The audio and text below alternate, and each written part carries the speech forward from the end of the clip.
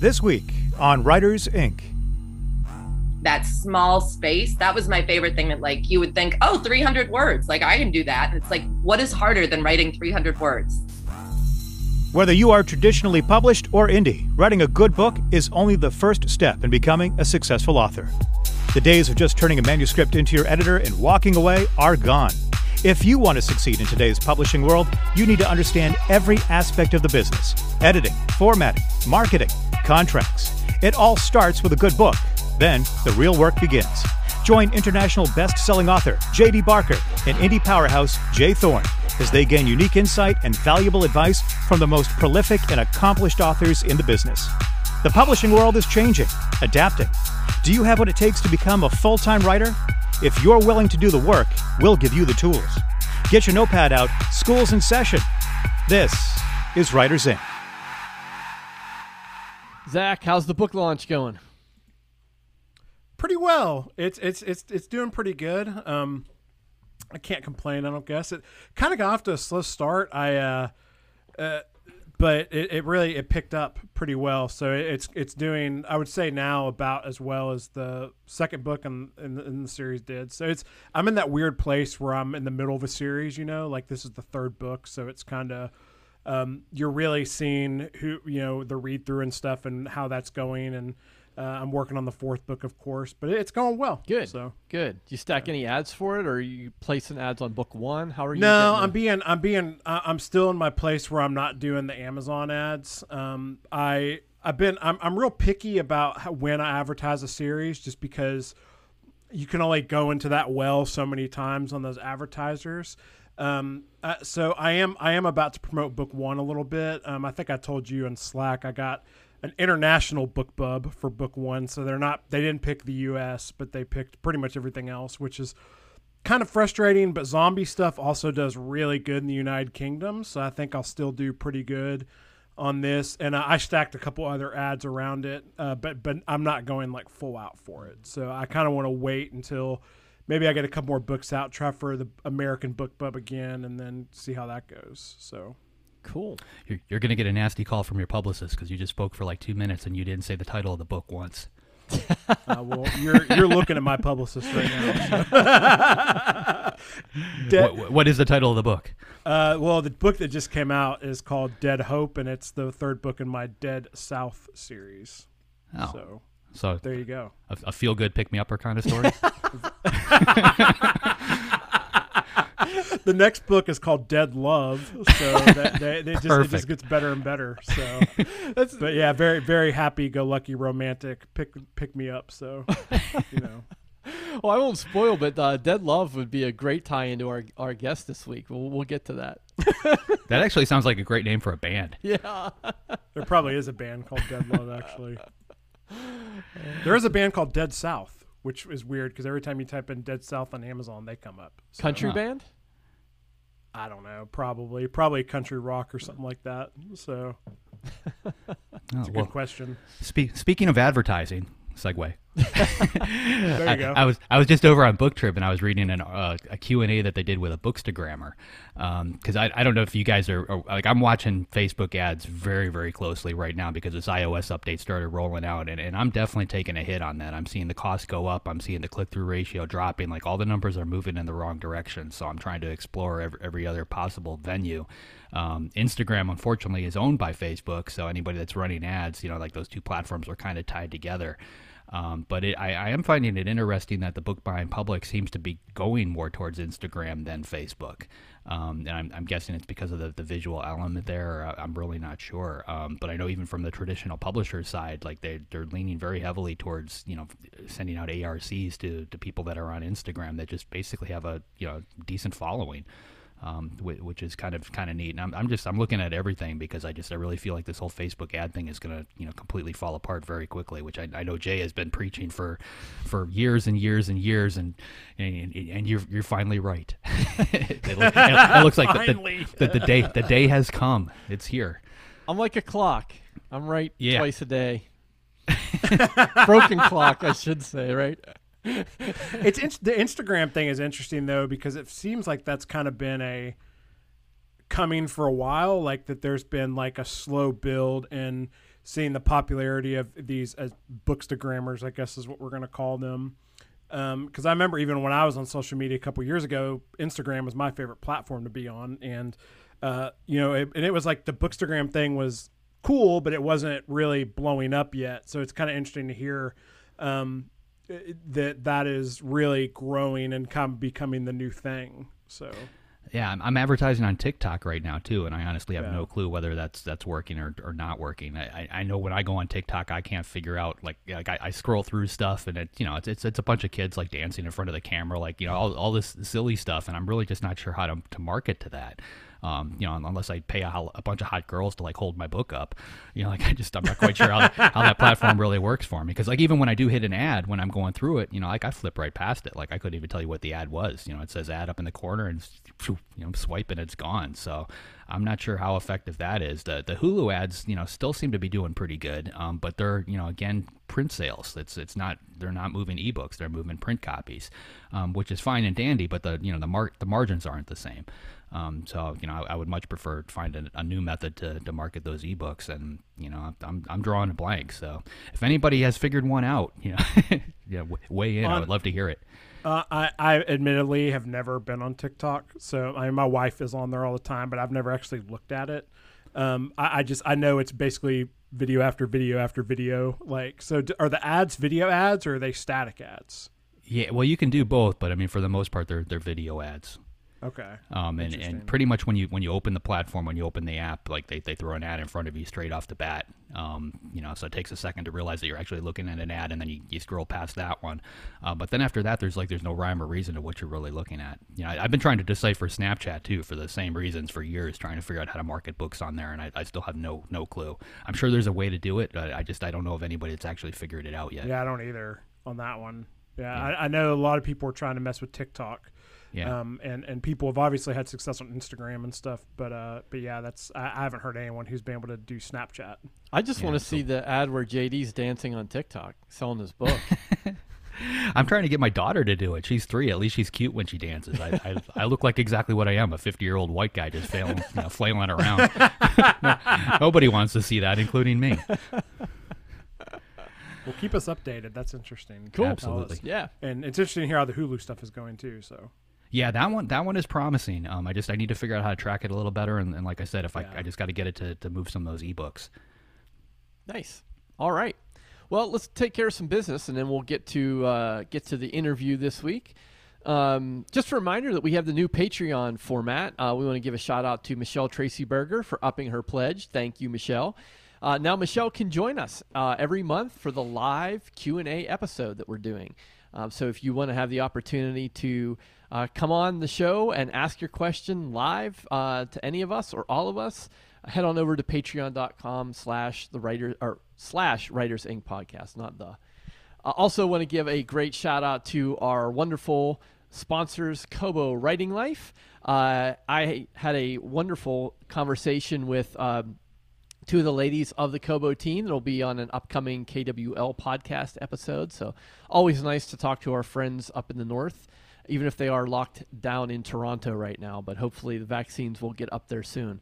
But for Kobo Writing Life, you get to set your price, keep all your rights, and take advantage of all their monthly promotional opportunities.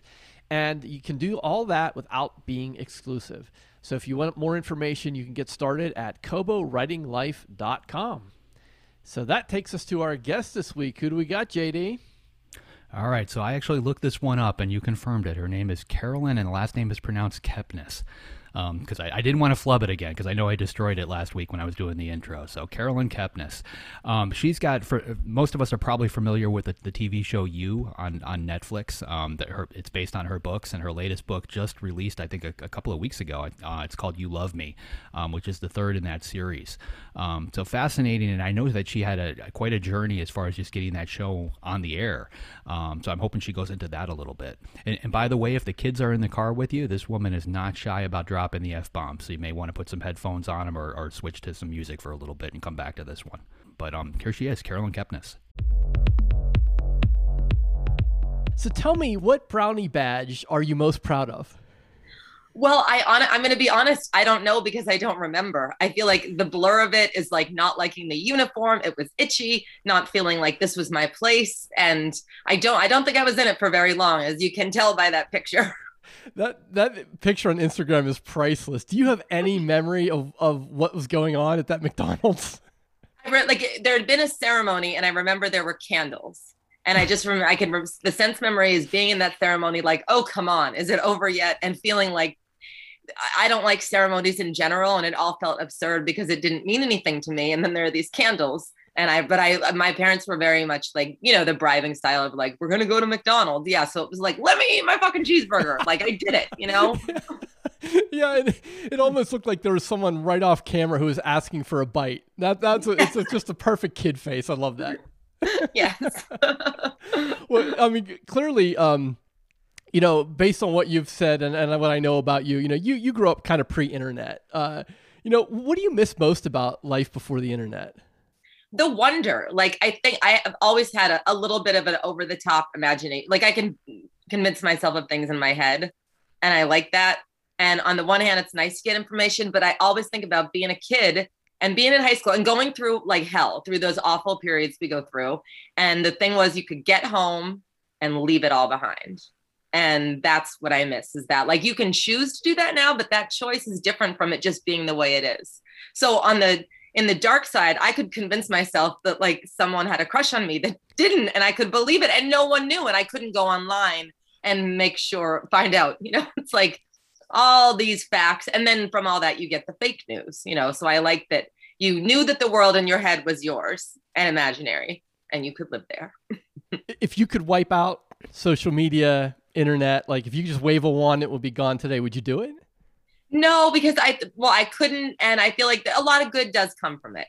It's like everything in life. Like I always think it's not like people suddenly went crazy. We've always had crazies in us, right? Like, and amongst us, and we all have crazy streaks.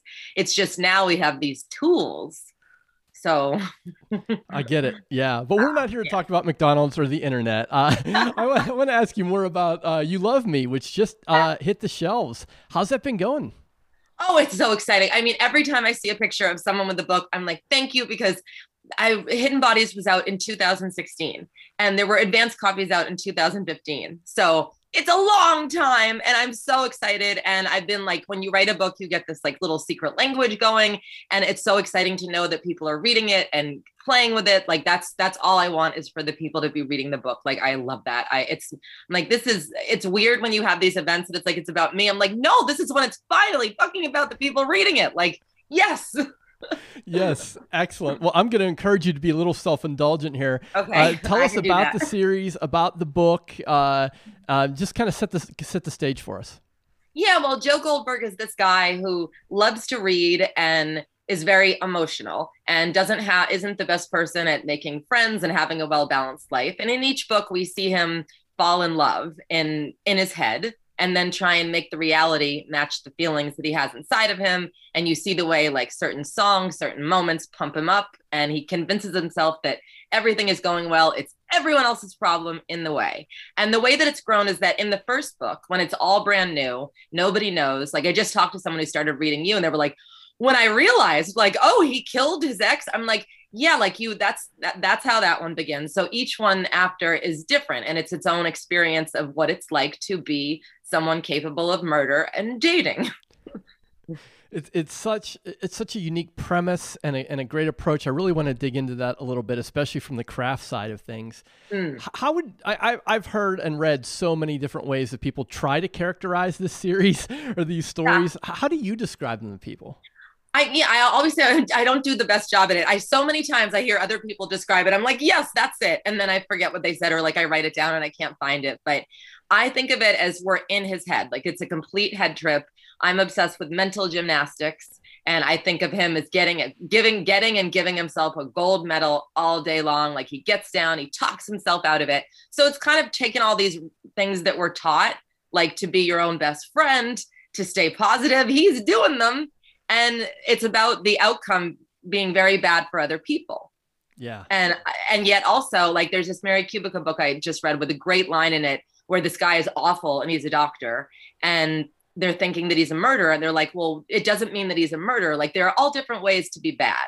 So this is also the story of someone meeting other people who are not so good and then killing them, which is what we wouldn't do. But we all know when we're like, this person. And for whatever reason, like, I feel like Joe is a big one too. Like, that Cage for me was about getting these people into therapy. And in his head, he's like, I'm giving you the chance of a lifetime to go offline, to be in here, to think about the bad things you've done and apologize and atone. And if you don't do it, I'll kill you. Like, that's what it comes down to for me, because even on a larger scale, that's what he's doing with each woman in each book. You know, he's putting her in the cage, only they don't know it. So take us inside the decision to go second person POV with this, which is a fascinating choice, especially given the climate today in publishing. Yes, because it's so scary. Well, I'll put it this way. Like, for years, I wrote short stories, and I had so many short stories in little journals all over online, and they were weird. And I did a lot of second person. I did, strange, weird things. So there was that part of me. And then every time I tried to write a book, something happened, and I was like, it was raining that, I wasn't me. And it was the same way when I try to write a script. I'm like, how come in the short story, I can be myself, for better or for worse? But when I go into these other forms, I tighten up and I'm trying to do what I can't do. So I was like, fuck it. I'm just going to be my weird self and take it one chapter at a time and go with it. And either it'll work or it won't. But it was like this, I absolutely had to try, because what works in a small space, I wanted to see if it will work in a big space. I don't remember if it was an interview or a podcast episode, but you talked about, at the time in working on book one, or at the beginning of book one, listening to watching the Honey Drippers video and the Prince song, like, how did that affect your decision at all? Very much. Like, I like being stuck. I like being sucked into things, and I like weird things that are visually stimulating. I love that video in particular because there are no words. Like, there's a story there and you know what happens, but I love that they're like, here are the horses in the water. Like, I'm like, that's how our minds work. And I always look at that as like, yeah, we all have this internal life and things float in for no reason, or they make sense to us and we can't really convey them to someone else. So I wanted to try and play with that. And I especially worked so hard on that first chapter because I was like, if I can convince myself that it works in one chapter, then I can go on. And it was helpful to the writing process because also in the past, like, I write too fast for my own good. And I always say fast, as we know, doesn't mean good. What's that saying that you can get it fast, you can get it cheap, but you can't get. So it was like this combination of indulging myself of like, okay, I'm obsessive. I'm going to obsess over this chapter to experiment. And then when I feel like I believe him, I'm going to go on. How did you know you believed them? How did you know you were at that point? I think it was, I rewrote the last sentence of that chapter a lot. And it was something about finally getting the language that felt right to me of like, and when I think that's his thumb touches the ink, and it was like she's now imprinted on him, and that felt right. Like, how always going back to what he feels, what no one else on the planet knows, what things mean to him. Like, I just love that. I love that in all humans, and it was about taking that fascinates me and taking it to the singular one place. You had a lot of real life experience doing that. I'd love to know how your time at Entertainment Weekly, what that taught you about storytelling or human behavior. So much. I mean, I started at Tiger Beat. I'll put it this way. At Tiger Beat, there were no fact checkers. It was like this boy band comes into the office. They're singing in German and you're doing interviews. And I'm like, what do you look for in a girl? Because it's Tiger Beat. And they're like, oh, like big boobs. Wait, no, personality. So it was seeing like, oh, the way we all like have to work with our true selves for the selves we present. And that was before social media. It's like, that's nothing new. And then I went to Entertainment Weekly, and my first assignment was going to this Sopranos rap party, right? And it's heaven. I mean, it was like the height of that show. The party was amazing, kind of like meeting them all, dancing. It was great. And I hand in this messy, like probably about 3,000 words thing. And my editor's like, where are the notes? I'm like, notes? Like, and they're like, you're in here. I'm like, oh yeah, I'm in here. Like, oh, isn't this funny? Like Benicio del Toro, he almost kind of flirted with me. They're like, no, like you were covering the party. So there it began that like, this is like at Tiger Beat. It was very much kind of make it up, fly by the seat of your pants. At Entertainment Weekly, amazing writers and editors handing something in, getting it back, that red ink, that small space. That was my favorite thing, that like, you would think, oh, 300 words, like I can do that. And it's like, what is harder than writing 300 words about something, having an opinion, getting the facts right? Like, it was such good exercise, because then no matter what, the piece goes, it's published, it's over, you move on, and you take whatever you learned. You don't get to rewrite it forever. So that helps in fiction, because I take that and apply it to what I'm doing here. Like, like someone's going to edit this and I'm going to move on. But if you don't finish it, no one ever gets to edit it, like that draft. So I'm assuming then if you write draft really fast, you're not doing self-editing as you go, or you just pretty much getting it out as quickly as you can? A little bit. And I mean, some chapters, I feel, how there's that one part that just drives you nuts. Either it's too long or it's in there and you don't know why. So like, on the one hand, I'm like trying to get it done. On the other hand, I'll take those days where I'm like, yeah, today it's me and 20 whatever. Like, we're just going to war. Like, yeah. Was I don't want to let this slip by, because I got to ask you, Lance Bass, favorite interview? Oh my God, that was great. I got to go to his house. Unfortunately, I didn't get to snoop. Like, that was about a year ago. So yeah, that was a nice thing. I brought him a Tiger Beat. It was just terrific. And we did a podcast talking about books. That was just wild, because I loved, I'm like, oh my God, I used to write about you every day, and now I'm sitting here with you. And yeah, with that Entertainment Weekly, I loved like talking to people who are in that spotlight and what they're dealing with. And it's not like you're going to, talking about that experience for them so much, but just knowing what fascinated me too about the human experience. Like, they're all people, Yeah, right. Yeah. Oh, that's excellent. I know too that that you has had an interesting path to Netflix. Can you talk about the synergy between the show and your books and what that means to you? Yes. I mean, like, years ago, it was thrilling. Like, Greg and Sarah, the showrunners, they read you, they loved it. I went in, they're like holding it, in this way that like, you can just feel it. It's what I tell friends who are going through this with that. I'm like, you want the people making it to, number one, be fucking great at what they do and determined to do it, and obsessed with what you're doing. So it was this great combination. I felt trust. We get set up at Showtime. It's wonderful. Then things happen there. It moves over to Lifetime, which is also where I tell everyone, celebrate every little moment. Because I've lived here a while. I know a lot about the business and have been in a little bit. Like, it just takes time. It always sounds to everyone like it's overnight, but it's like, this is the years. So go to Lifetime. Everyone there is wonderful, supportive. There are banners in the sky, doing all this press. I mean, I'm so nervous. I'm like backstage with John Stamos and Penn Bat, like we have to go out there, and I'm like literally shaking, like, because they do this and I don't. And it airs on Lifetime, and it didn't, there wasn't a big audience, but there was an audience. So it was another situation where friends were like, are you upset? I'm like, upset? This show is fucking awesome, and it exists. And like, I've never been someone, like, I feel like, yeah, I love a lot of things that no one knows about. You know what I mean? And so if it's like this, it's great. And then it went to Netflix, and you don't even, like, when we found out that was happening, like, again, like, I don't expect that. I don't think anyone can like expect to see that be the thing trending. So then put that together with, like, I've had readers since 2014, just diehard obsessed. And book love is so different from show love, just by nature, that when you're reading a book, you're in his head all the time. It's the reading experience. It's that you and the page, and you're picturing everything. So there was no human body attached. And then to have this other way of ingesting this come in and see people have the conversations about whether or not it's okay to love this character. I'm like, the book people didn't ask that, because it's reading, it's like, it's just different. So I love seeing these worlds grow and come together. And yeah, I mean, what can you even say? It's so cool. It is. It's super cool. Yeah. I've talked to a few other authors on the podcast, and there seems to be a spectrum of feeling. Like, some of them are like, yeah, it's great, but like, I don't have any involvement. It's not really my thing anymore. And others are have a much more intimate connection. Where do you think you are on the spectrum? It's changed. Like, season 1, the timing was great. It had been a few years since I wrote you. I went in, I wrote an episode. I had the time and the mental space. And then season 2, they asked me to write an episode, but I had a book due. And I went through this like thing of like, yeah, I can't be in 2 places at once. I feel like some people could handle that. I just can't. So I was like, you guys, like, you run with it. And, it's also, I knew things were going to change. And it was like, I want them to I like freedom.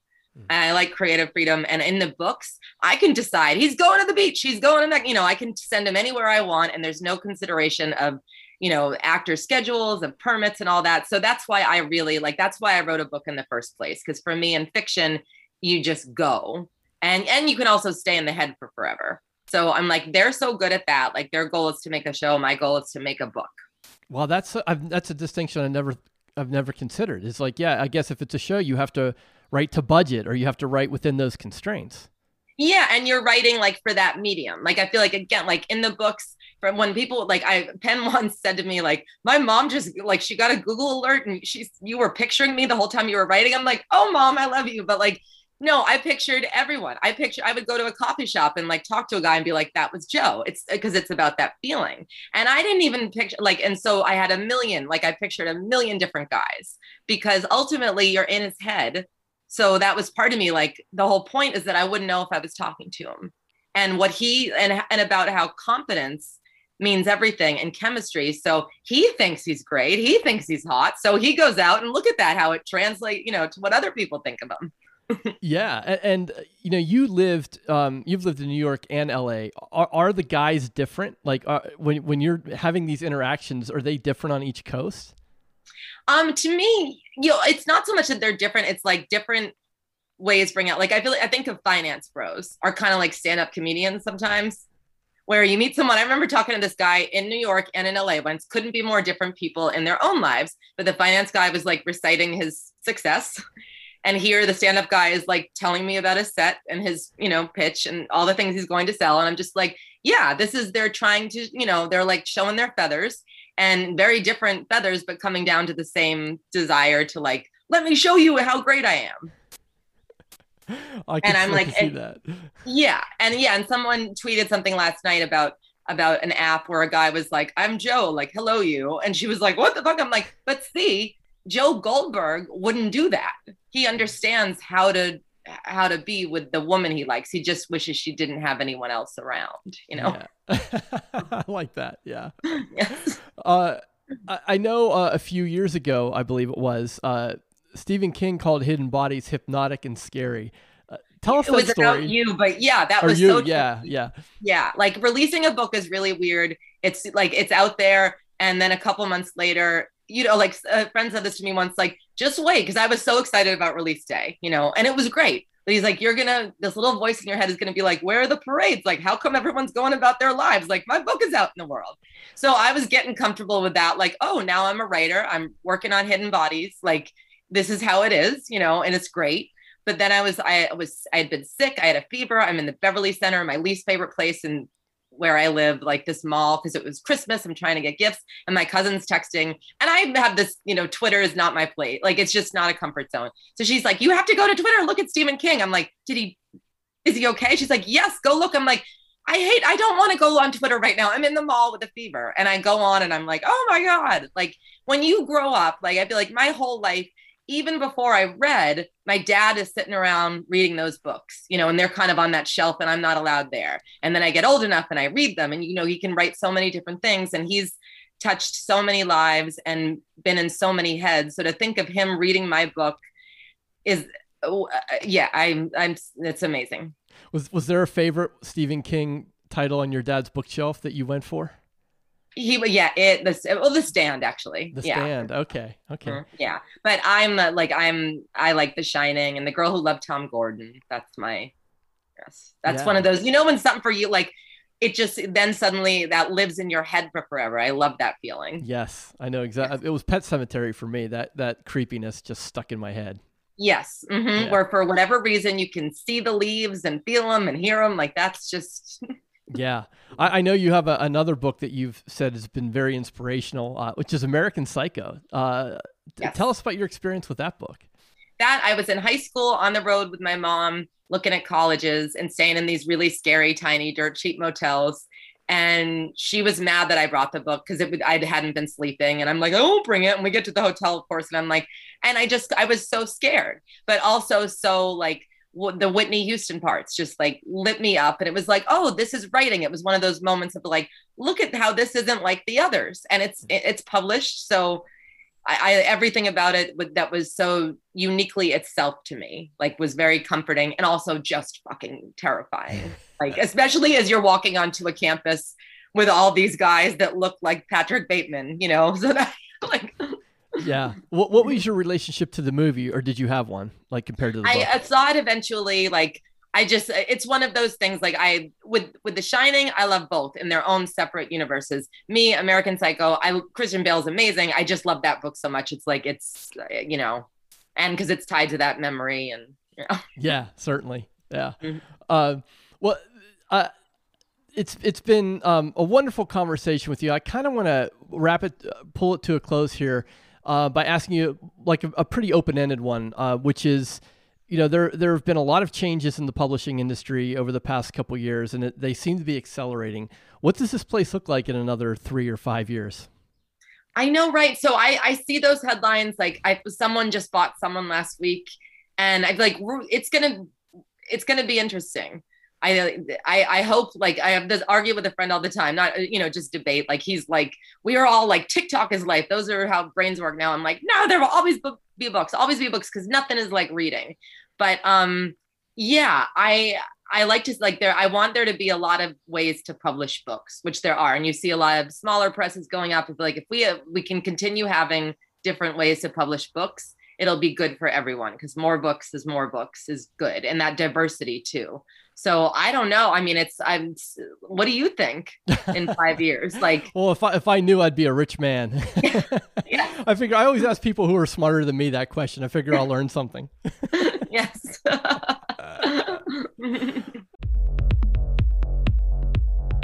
All right, Caroline Kepnes. JD, let's start with you. What'd you think? Like I said at the beginning, definitely not shy about dropping that F-bomb. Honestly, I kind of found that a little bit refreshing, because she just seemed so comfortable just, you know, in an interview format. Like, that made me put my, you know, break out my notepad, and like, I wish I could be that much comfortable, or that. See, I'm still screwing up. Like, I can't even talk, and I'm talking to you. But yeah, like, she was just so natural when it came to speaking. I thought that was really cool. She mentioned Tiger Beat, and that's one of the magazines that I used to write for, you know, like years and years and years ago. So like, that brought back some memories. And she's one of the few successful people out there that I know of that does work in second person POV, which I thought was really cool. And then, you know, if you pick up the books, you'll see it. And like, she's phenomenal at writing that. I'll add too that I think the adaptation to the Netflix show worked so well with that second person POV. I just finished the first full season, and it's so good. And you can hear her voice and her usage of the second person POV in so much of the television show as well. Yeah, it's like a young person's Dexter. Yeah, you know, I guess. Interesting. I admittedly haven't watched the TV show, but I was definitely caught by her talking about second person, because that's just, I'm up for a good writing challenge, but that's just one that I'm like, I just don't even know if I could wrap my head around trying to write like that. Have either of you guys ever written in second person? I have in ghostwriting projects. I've had to clean stuff up that was written in second person. It's not something that I would try. Not in my own. I mean, the closest that I've got, I think, is probably the book that I'm writing now. And the only reason is that it's basically, the story itself is all told in first person, and he's telling the story in a letter format. So the opening couple of pages, he basically addresses you, the reader. But beyond that, I don't think I would actually try it myself. I do remember reading a Lee Child book, one of the Jack Reacher books, where he did it, and like, it completely came out of left field, and it felt so foreign and off to me when I was reading it. Like, I think I read the first 2 portions that were actually written that way, and then for the rest of the book, I just completely skipped over them. Oh, wow. So yeah, it's like, because it was something I just didn't want in my head, and to me, it just didn't resonate well. And you know, I give him kudos for trying it, but at the same time, like, I don't know that I would mess with a formula that's working, particularly with something that is just so difficult to pull off, especially in a series that established too. Yeah, like, that's really interesting. Yeah, I've written some short stories just as more of an academic exercise, and I'll honestly say I'm not a big fan of second person POV, but when it's done well, it fades. Like, I don't see it as much, but not many people do it well. Yeah, and that's the thing. Caroline Kepnes, she definitely does. So if that's something you're interested in, you know, the books are great, you know, so you're going to have fun reading them no matter what. But if you're an author and you just kind of want to check out second person done properly, those are the go-to books for that. Yeah, I mean, like JD was saying, I mean, she just was such a natural interview, and She just seems really like, one thing that caught me was when she said when the series came out on Lifetime and how it was kind of didn't do super great, but she was like, but I have a show on Lifetime, like, and she was just really comfortable with it and everything. And it's just that kind of attitude is just really, I don't know, she had a very infectious attitude that I thought was that I really, really appreciated. And it sounds like she's just having a ton of fun doing what she's doing. I wonder too if that comes from having a background as a journalist where you can't be so precious with your words. Like, there's deadlines, and you know, I think that's one of the traps I fall into, is I get too precious. Whereas, you know, if you had to write an article every week or whatever, just meet these deadlines, like, you just got to get the words done and not worry so much about them. Well, she touched on that too. Like, it's very difficult to write 300 concise words about anything. You know, anybody here who's ever tried to write the back of the book blurb for your own title, like, it's easier to write that novel than it is to write that, you know, those couple hundred words that have to go on the back.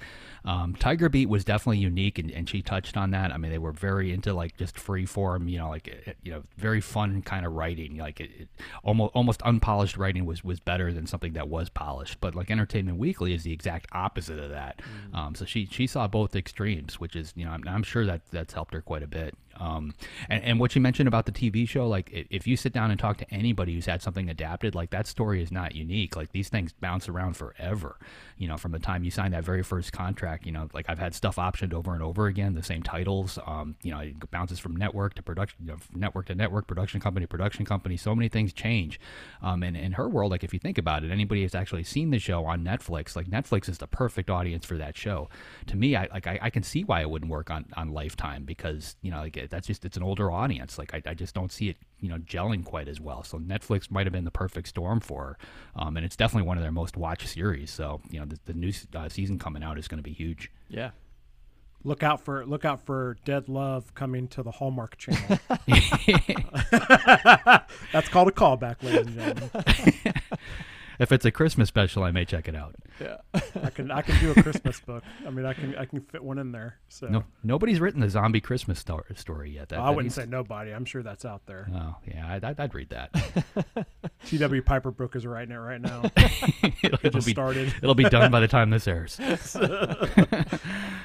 Excellent. I want a whole Q&A next month about you, Ryan, and Tiger Beat. That's a challenge for our patrons. One of these times I will break out the old photo albums and show you guys some of the pictures of that, because that is some funny stuff. Oh my gosh, that sounds good. Yeah, I want to see that. I was rocking the mullet back then with those guys.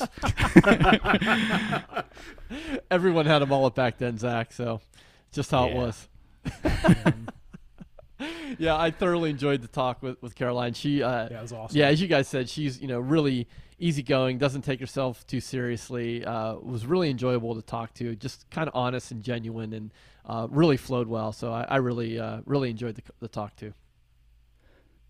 Cool. All right, next week, JD, who do we got coming on? Another one of those that's fun to talk to. We've got Andy Weir. And most people know him from The Martian. He's a fascinating guy, because he's extremely smart. But at the same time, like, he knows how to convey that information to a general mass market audience. And he's one of those, again, like, if you get a chance to see him speak, like, I saw him at a librarian conference in Chicago a few years back when his second book was coming out. 1,000 librarians in a room, and, like, he completely controlled that room. Like, he was totally comfortable up on stage. The entire speech from start to finish, a lot of it was completely improvised, and he was just so comfortable up there in his shoes. It was almost like watching a stand-up routine, because he was extremely funny, which really surprised me. And I just finished reading his new book, Hail Mary, and there's a ton of science in there, just like there is in The Martian, but he conveys it in a way that makes it extremely understandable to the rest of us that don't work in that world. So I can't wait for this one, and it's gonna be fun. Yeah, I interviewed him years ago before The Martian was before the premiere of the movie, and I was also struck by that. Like, you don't often get the combination of someone who's really smart and understands science with a great sense of humor. Like, that's just not a combination you see very often. And I agree with you. I think Hail Mary is going to be huge. It's going to be so big. Oh yeah, they've got to make that movie. It reads like a script. Yeah, and we're being a little coy because we got advanced copies, and but I think the book is coming out May 4th, I believe. Yeah, it's real soon. Yeah, so as you're listening to this, if you're listening in real time, it'll either be available or very soon, and you won't have to wait. And trust me, you will not be able to put that book down. So I'm really looking forward to talking to Andy next week. Alrighty. To our listeners, make sure you go to writersincpodcast.com and grab the free revision masterclass, where you can see the storytelling process from beginning to end. We'll see you next episode, and have a great week of writing. Thanks for listening to this episode of Writers Inc. Access the show notes and leave a comment at writersincpodcast.com.